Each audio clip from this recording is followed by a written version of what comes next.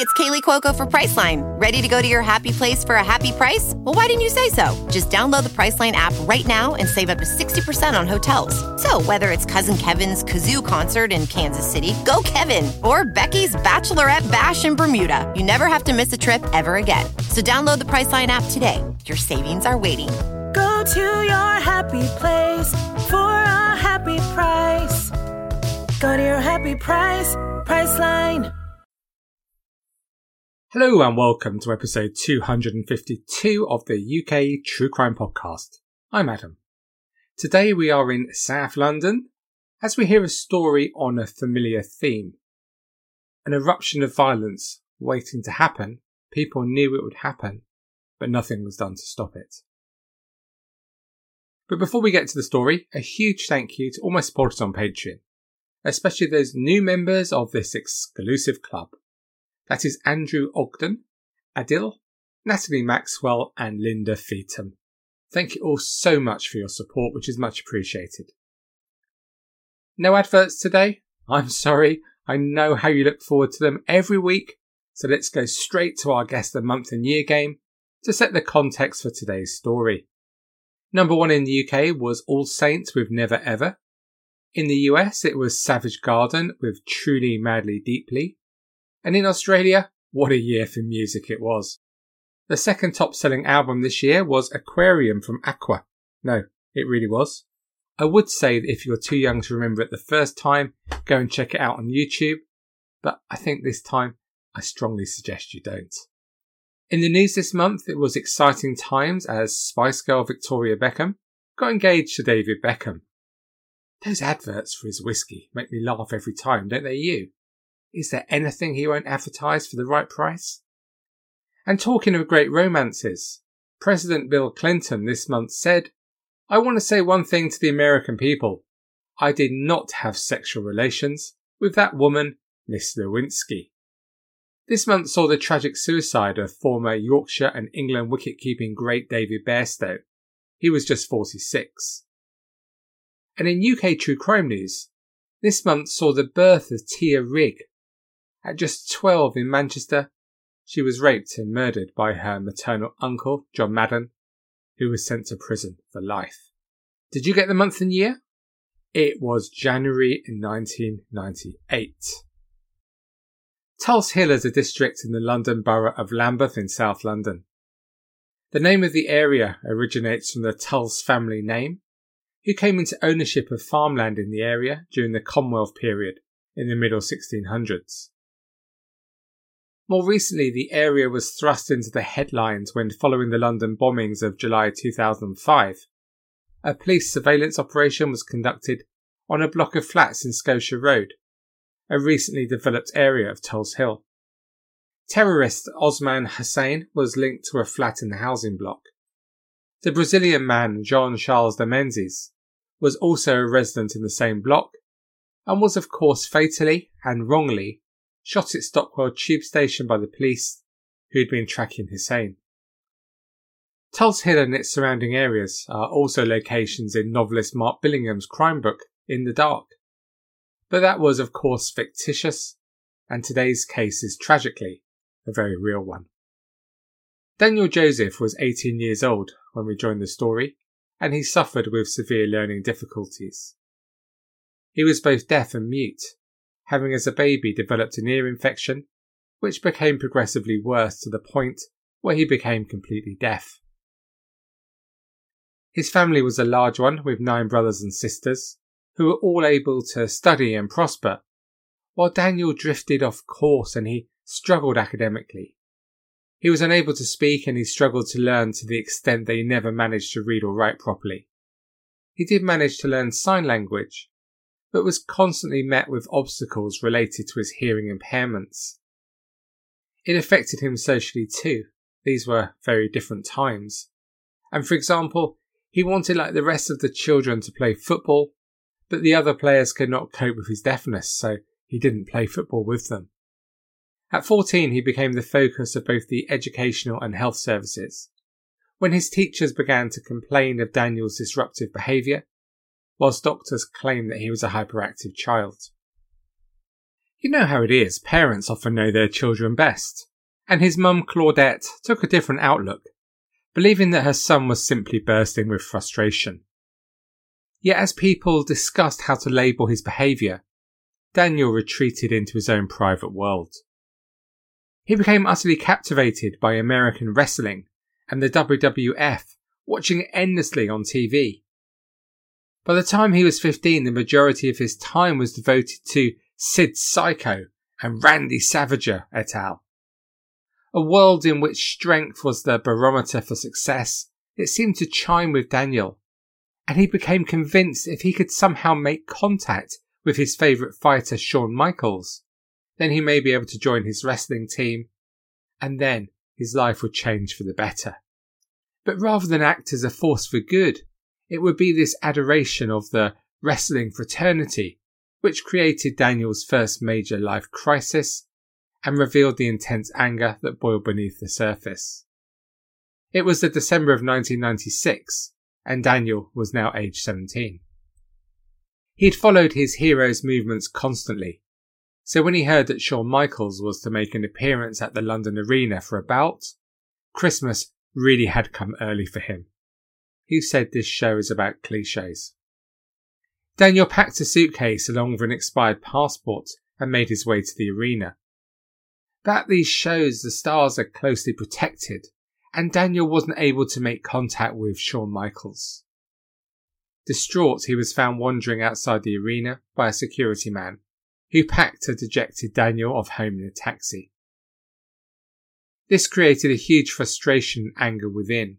He hadn't seen Shawn Michaels and had not been able to achieve anything that evening which he'd set out to do, and then finally he was dismissed from the arena.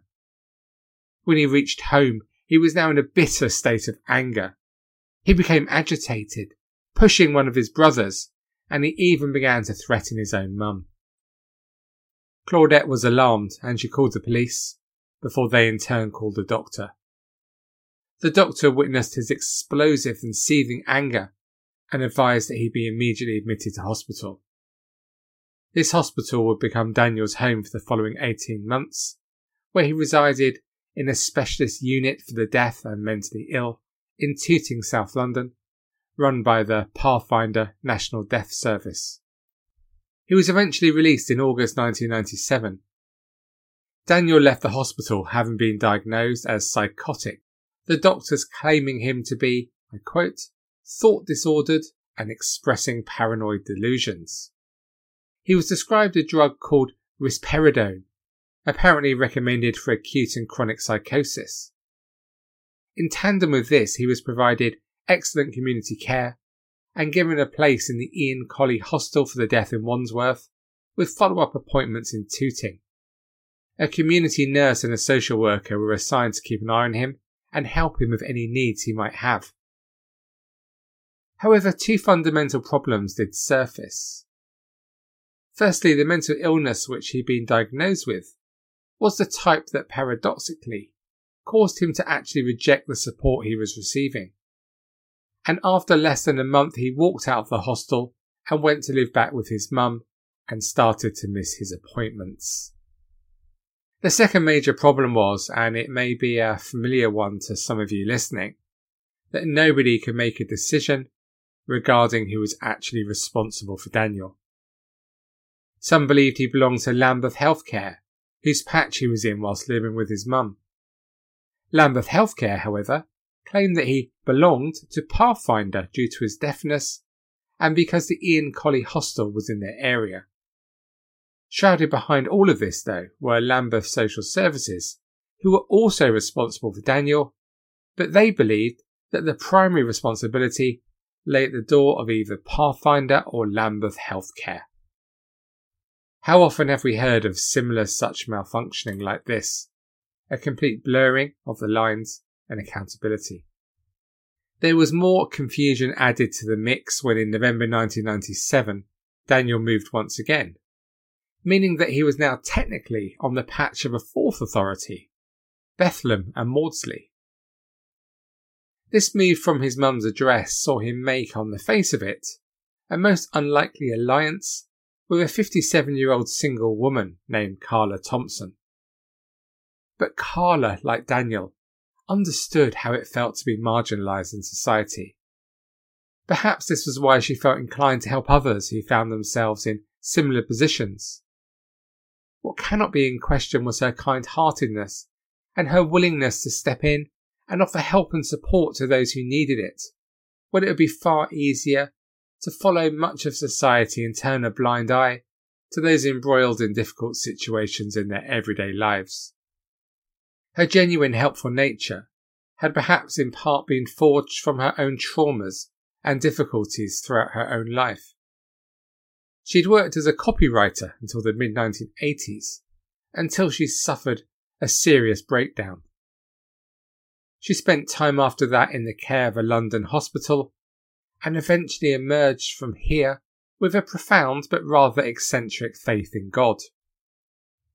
She was left to fend for herself, another example of someone who had passed through the system only to be abandoned once they'd emerged from it, regardless of whether or not she actually needed additional support. Carla transformed her ground floor council flat into a type of improvised church. It was here that she read the scriptures, drank heavily and played the guitar, a quite unique and eclectic mix that offered her own inimitable form of kindness and shelter to a range of stray people that she had a tendency to befriend. If I see you at CrimeCon, do please ask me about my experience of being befriended by a cult in Amsterdam in the red light district. It's a story. It was thought that Carla had even baptised several of these people in her bathroom, emphasising her staunch beliefs and dedication to her faith. Her flat had become known locally as a refuge for the destitute. But in many respects, Carla's unwavering belief in God exposed Daniel to a cruel irony. Carla was utterly convinced that God could resolve any earthly problem. Whether it be food, water or clothes, God would always step in and provide. As an example, when one of her dogs was seriously ill and dying, she hid him in a cupboard to prevent the RSPCA finding him, because it was, to Carla's mind, God's decision whether or not the animal should live or die. In a similar vein, she started to drip feed Daniel with the same mantra, that it was not for doctors to cure him, and that it was pointless relying on tablets and prescribed drugs to help him. Daniel's life had certainly not experienced any upturn in fortune since he began his medication, and so possibly he thought that Carla may have been right. In any eventuality, he heeded her words, and sometime in November 1997, he did summon the assistance of the Lord and ceased to take his risperidone. This meant that the drug-induced plug which had helped his body resist his illness began to erode, and the psychosis, little by little, began leaking back into his system. He began to display his violent tendencies once more, and physically he began to change too. He stood an imposing 6'7" tall, but was beginning to look thin and withdrawn. One episode in Carla's flat demonstrated how his anger appeared to be engulfing him once more. Daniel's stepdad was visiting him, and Daniel lost his temper with him. Suddenly Daniel leapt up and locked his arms around his stepdad's neck, much like how Shawn Michaels would do in the wrestling ring, and began to punch him. In an effort to stop the attack, Carla burst into prayer, which bizarrely seemed to hypnotically make Daniel fall to his knees and stop the assault. It would have been amusing if it wasn't quite so serious. Daniel had also started a relationship with a girl named Kirsty, another of those rescued by Carla and living in the flat. Kirsty and Carla were soon instrumental in helping Daniel to escape to another flat, this time in Streatham, in response to Daniel's mum trying to have him sent back to hospital after she realised that he was spiralling out of control. He and Kirsty set up home here, but soon his behaviour became too irrational and bizarre for even his girlfriend, and she quickly fled the flat, moving again back to Carla's place in Tulse Hill. Daniel had frightened Kirsty because he'd become obsessive over assembling hordes of weaponry, which included hammers and knives, and he would leap around the rooms without warning, aiming kung fu kicks at the walls.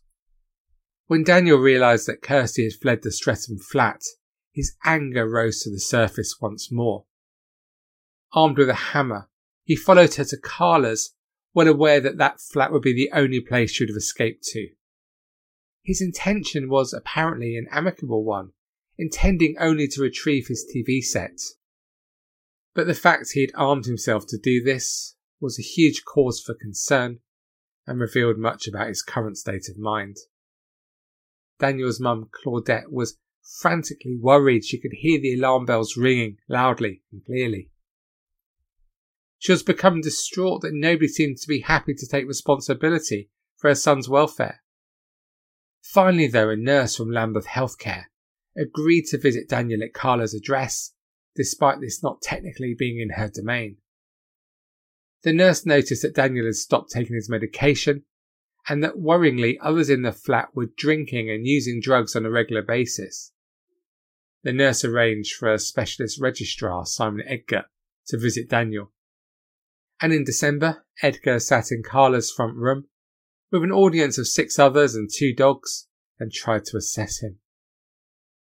He noted that Daniel was still maintaining ideas of a grandiose nature and that his sign language was conducted in a very fast and erratic manner.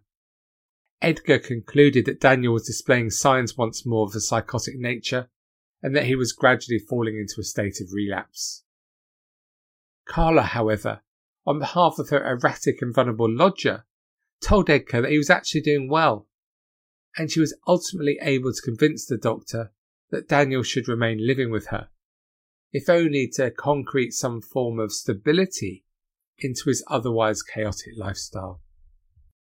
Edgar advised Daniel that he must keep an upcoming appointment with a specialist clinic that had been made for him, but Daniel failed to do this. And so we ticked into 1998. A new year did not herald the start of bright new beginnings for Daniel, however. His mum had made some form of breakthrough when she was able to persuade his care workers to hold a case conference, where on the 8th of January it was decided he should be taken into the Maudsley Hospital. By 19th of January, though, this still had not happened, and there he was, still residing at Carla's, but growing increasingly unstable. At this time, the Lambeth Healthcare nurse who had seen Daniel previously wrote to the Maudsley service and warned them starkly that Daniel's mental state and general behaviour was deteriorating fast and only urgent intervention could help. But this tragically never came. Only 3 days later, on Thursday the 22nd of January, at just before 8 a.m. in the morning, Daniel began to kick in the door to Carla's flat. He strode into her bedroom where Carla was still sleeping. He grabbed her by the hair and dragged her to the floor before unleashing a tornado of unadulterated violence. He set about his victim with his fists and feet. You recall that he was 6'7", and clearly Carla stood little chance of any type of escape. Perhaps mercifully, Carla soon lost consciousness, and at this point Daniel began hurling her around the flat, smashing up tables and chairs, only pausing intermittently to beat her further. He lit a piece of paper and attempted to set fire to Carla's hair, but this failed. This angered him further and induced him to commit a truly horrendous act. He fetched a tow rope and tied it around Carla's neck. He then towed her naked body outside to the car park. By now emergency calls had been made to the police as neighbours had heard the commotion in the flat. Daniel had left Carla in the car park and broken down the door of a second flat, that of Carla's neighbour and friend, 53-year-old Agnes Eroom. He battered her senseless before carrying her out into the car park where Carla still lay. He then tied her by the neck to Carla while stamping on and kicking them both as they lay helpless on the ground. When the police arrived at the ghastly scene, it took them 20 minutes to arrest Daniel as he attacked them with the length of the drain pipe.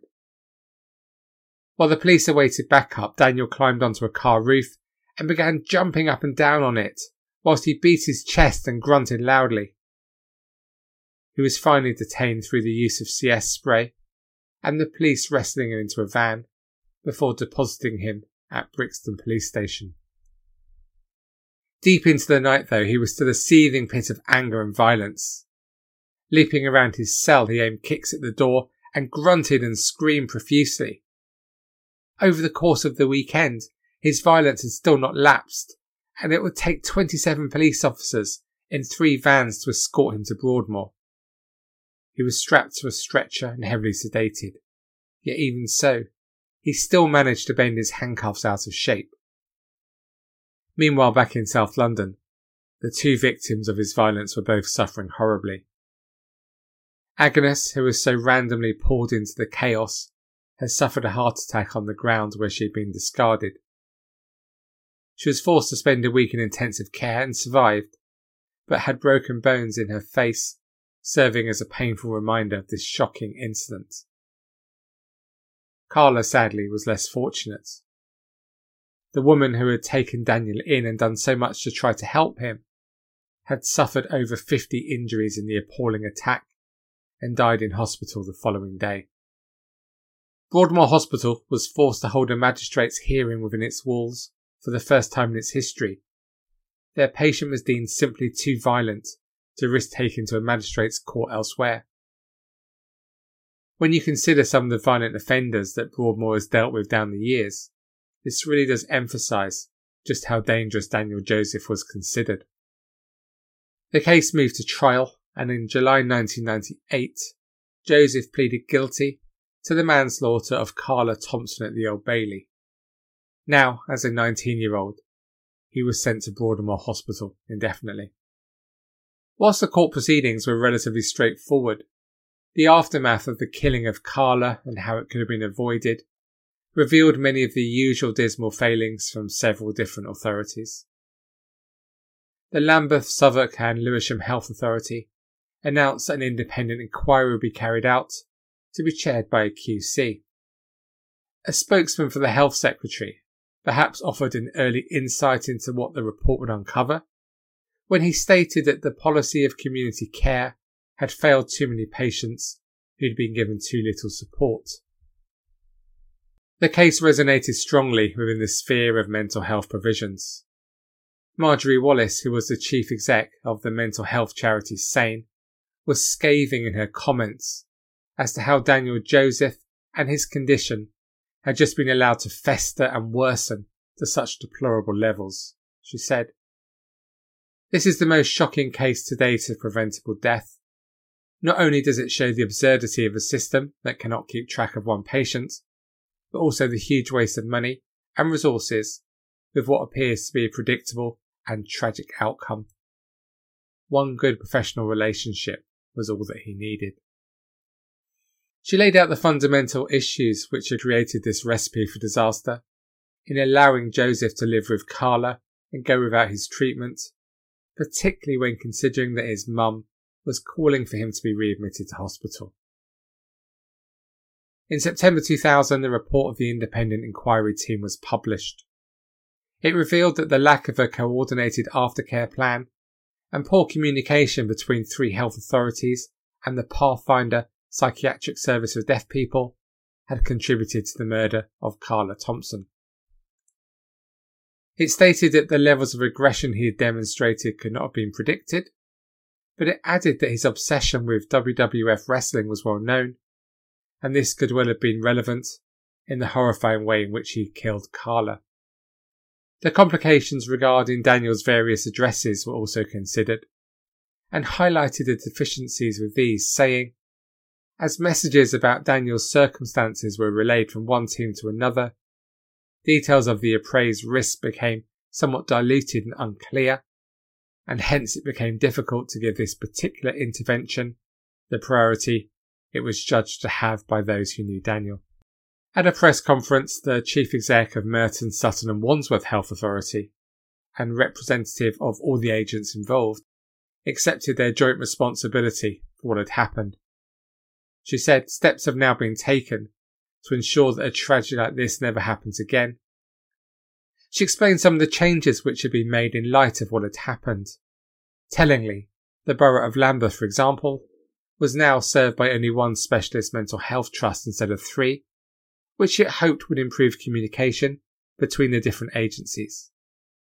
It was also concluded that specialist services for deaf people did not have the priority they deserved on the NHS executive agenda.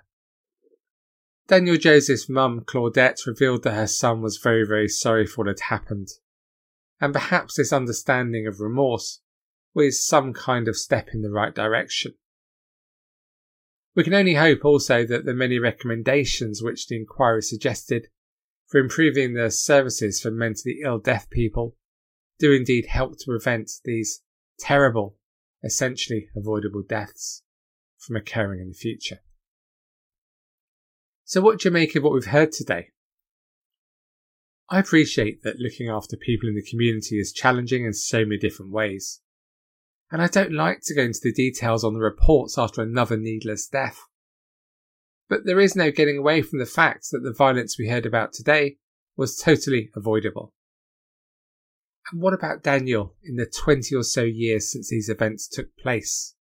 I don't know what's happened to him, but I wonder what sort of a life he's been able to lead, and whether he's still inside an institution or back in the community.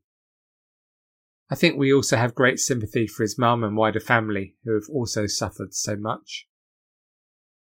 But of course our real sympathies have to lie with the 2 victims of the violence here. That's Agnes and Carla, the 2 neighbours. Both must have been utterly terrified during the sustained assault. And Carla, who we concentrated on much more during this podcast today, whether or not you agree with her methods and her form of religion, she was a kind soul who just wanted to help people and do the right thing. It's just so tragic that she died at the hands of Daniel, someone that she'd only ever tried to help. Thank you for taking the time to listen to this podcast today. To discuss this story or any other aspect of UK true crime, please head to the Facebook group where you can find over 70,000 of us and have a jolly old time. And to support this show and catch all the bonus episodes, just head to patreon.com/a-UK-true-crime, all for as little as a second-hand face mask a month. And please don't forget to get your copy of The New Millennium Serial Killer, The Untold Story of Christopher Halliwell, which is the first book published by my book publishing company I set up with Kat earlier this year, Crime Publishing Network. So you can get it at Amazon or direct at crimepublishingnetwork.com. So that is all from me for this week. I'm off into the garden in my fake leopard skin thong to enjoy the last of the summer. So on that marginally erotic bombshell, until we speak again next week, please do take it easy despite all the others. And most of all, please stay classy. Cheerio for now.